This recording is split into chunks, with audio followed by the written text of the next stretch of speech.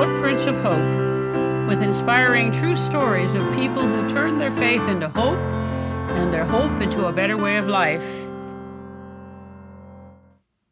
In his short story entitled The London Times of 1904, writer Mark Twain described a device based on a device that never was produced that would hook up phone lines that could connect the world.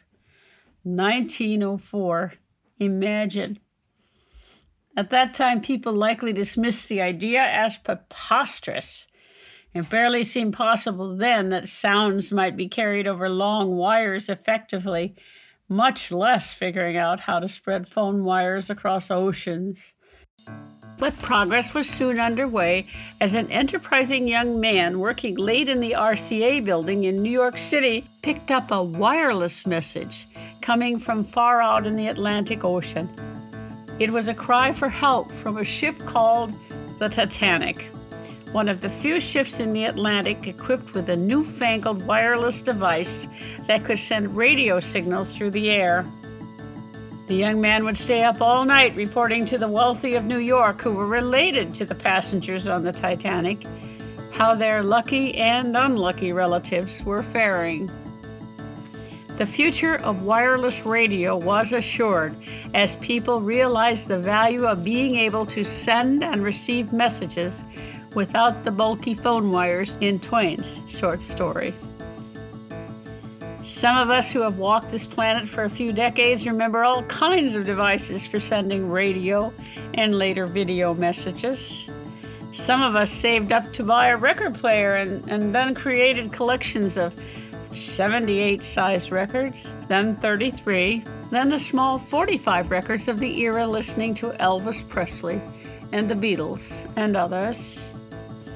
Our kids probably laugh at how simplistic those devices seem in comparison with the simplest telephone carried in their pockets now.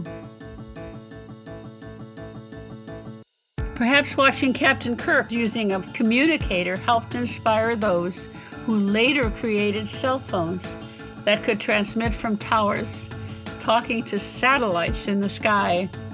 Creative genius will see things that others miss when the need arises.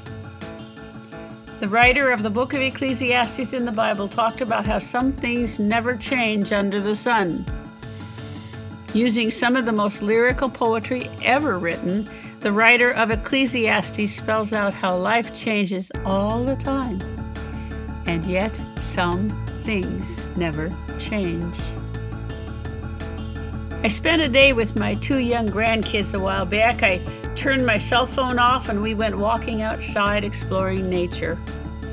It was fascinating to see how focused the kids became when they saw something they hadn't seen before. Their eyes lit up as they discovered the incredible beauty of a butterfly lighting on a flower, and I suspect so did mine. It was soon like I was seeing lots of small things for the first time through their excited eyes. A bunny edged out from the woods and stopped on seeing us, his ears straight up in alert mode.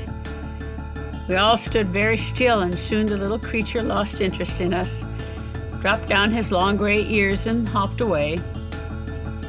A robin flew down from a tree and caught hold of a large earthworm. It tugged at the earthworm for several minutes and finally gave up. We silently watched the big earthworm disappear down a tiny hole in the ground. On our way home, we came upon a flowering bush where 2 huge bumblebees were hovering over the flowers. "You can hear the bee," one of the kids whispered. "He's buzzing." I knelt down to hear the buzzy bee and thought I hadn't heard a more beautiful tiny sound in a long time. Jesus often reminded us to focus on the simple things, the things that bring love and hope to ourselves and others, and always blessing ourselves at the same time.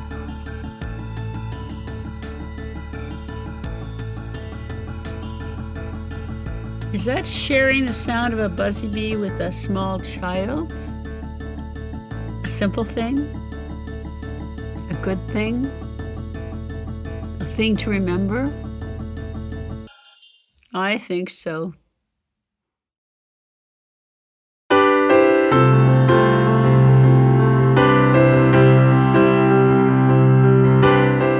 has been a 2021 Footprints of Hope podcast, inspiring stories of faith by Pastor Mary McQueen. Visit her at Pastor Mary Mac on Twitter. Visit the blog at pastormcqueen.com. Original score and post-production provided by Ken McQueen. Visit him at threescorefilm.com.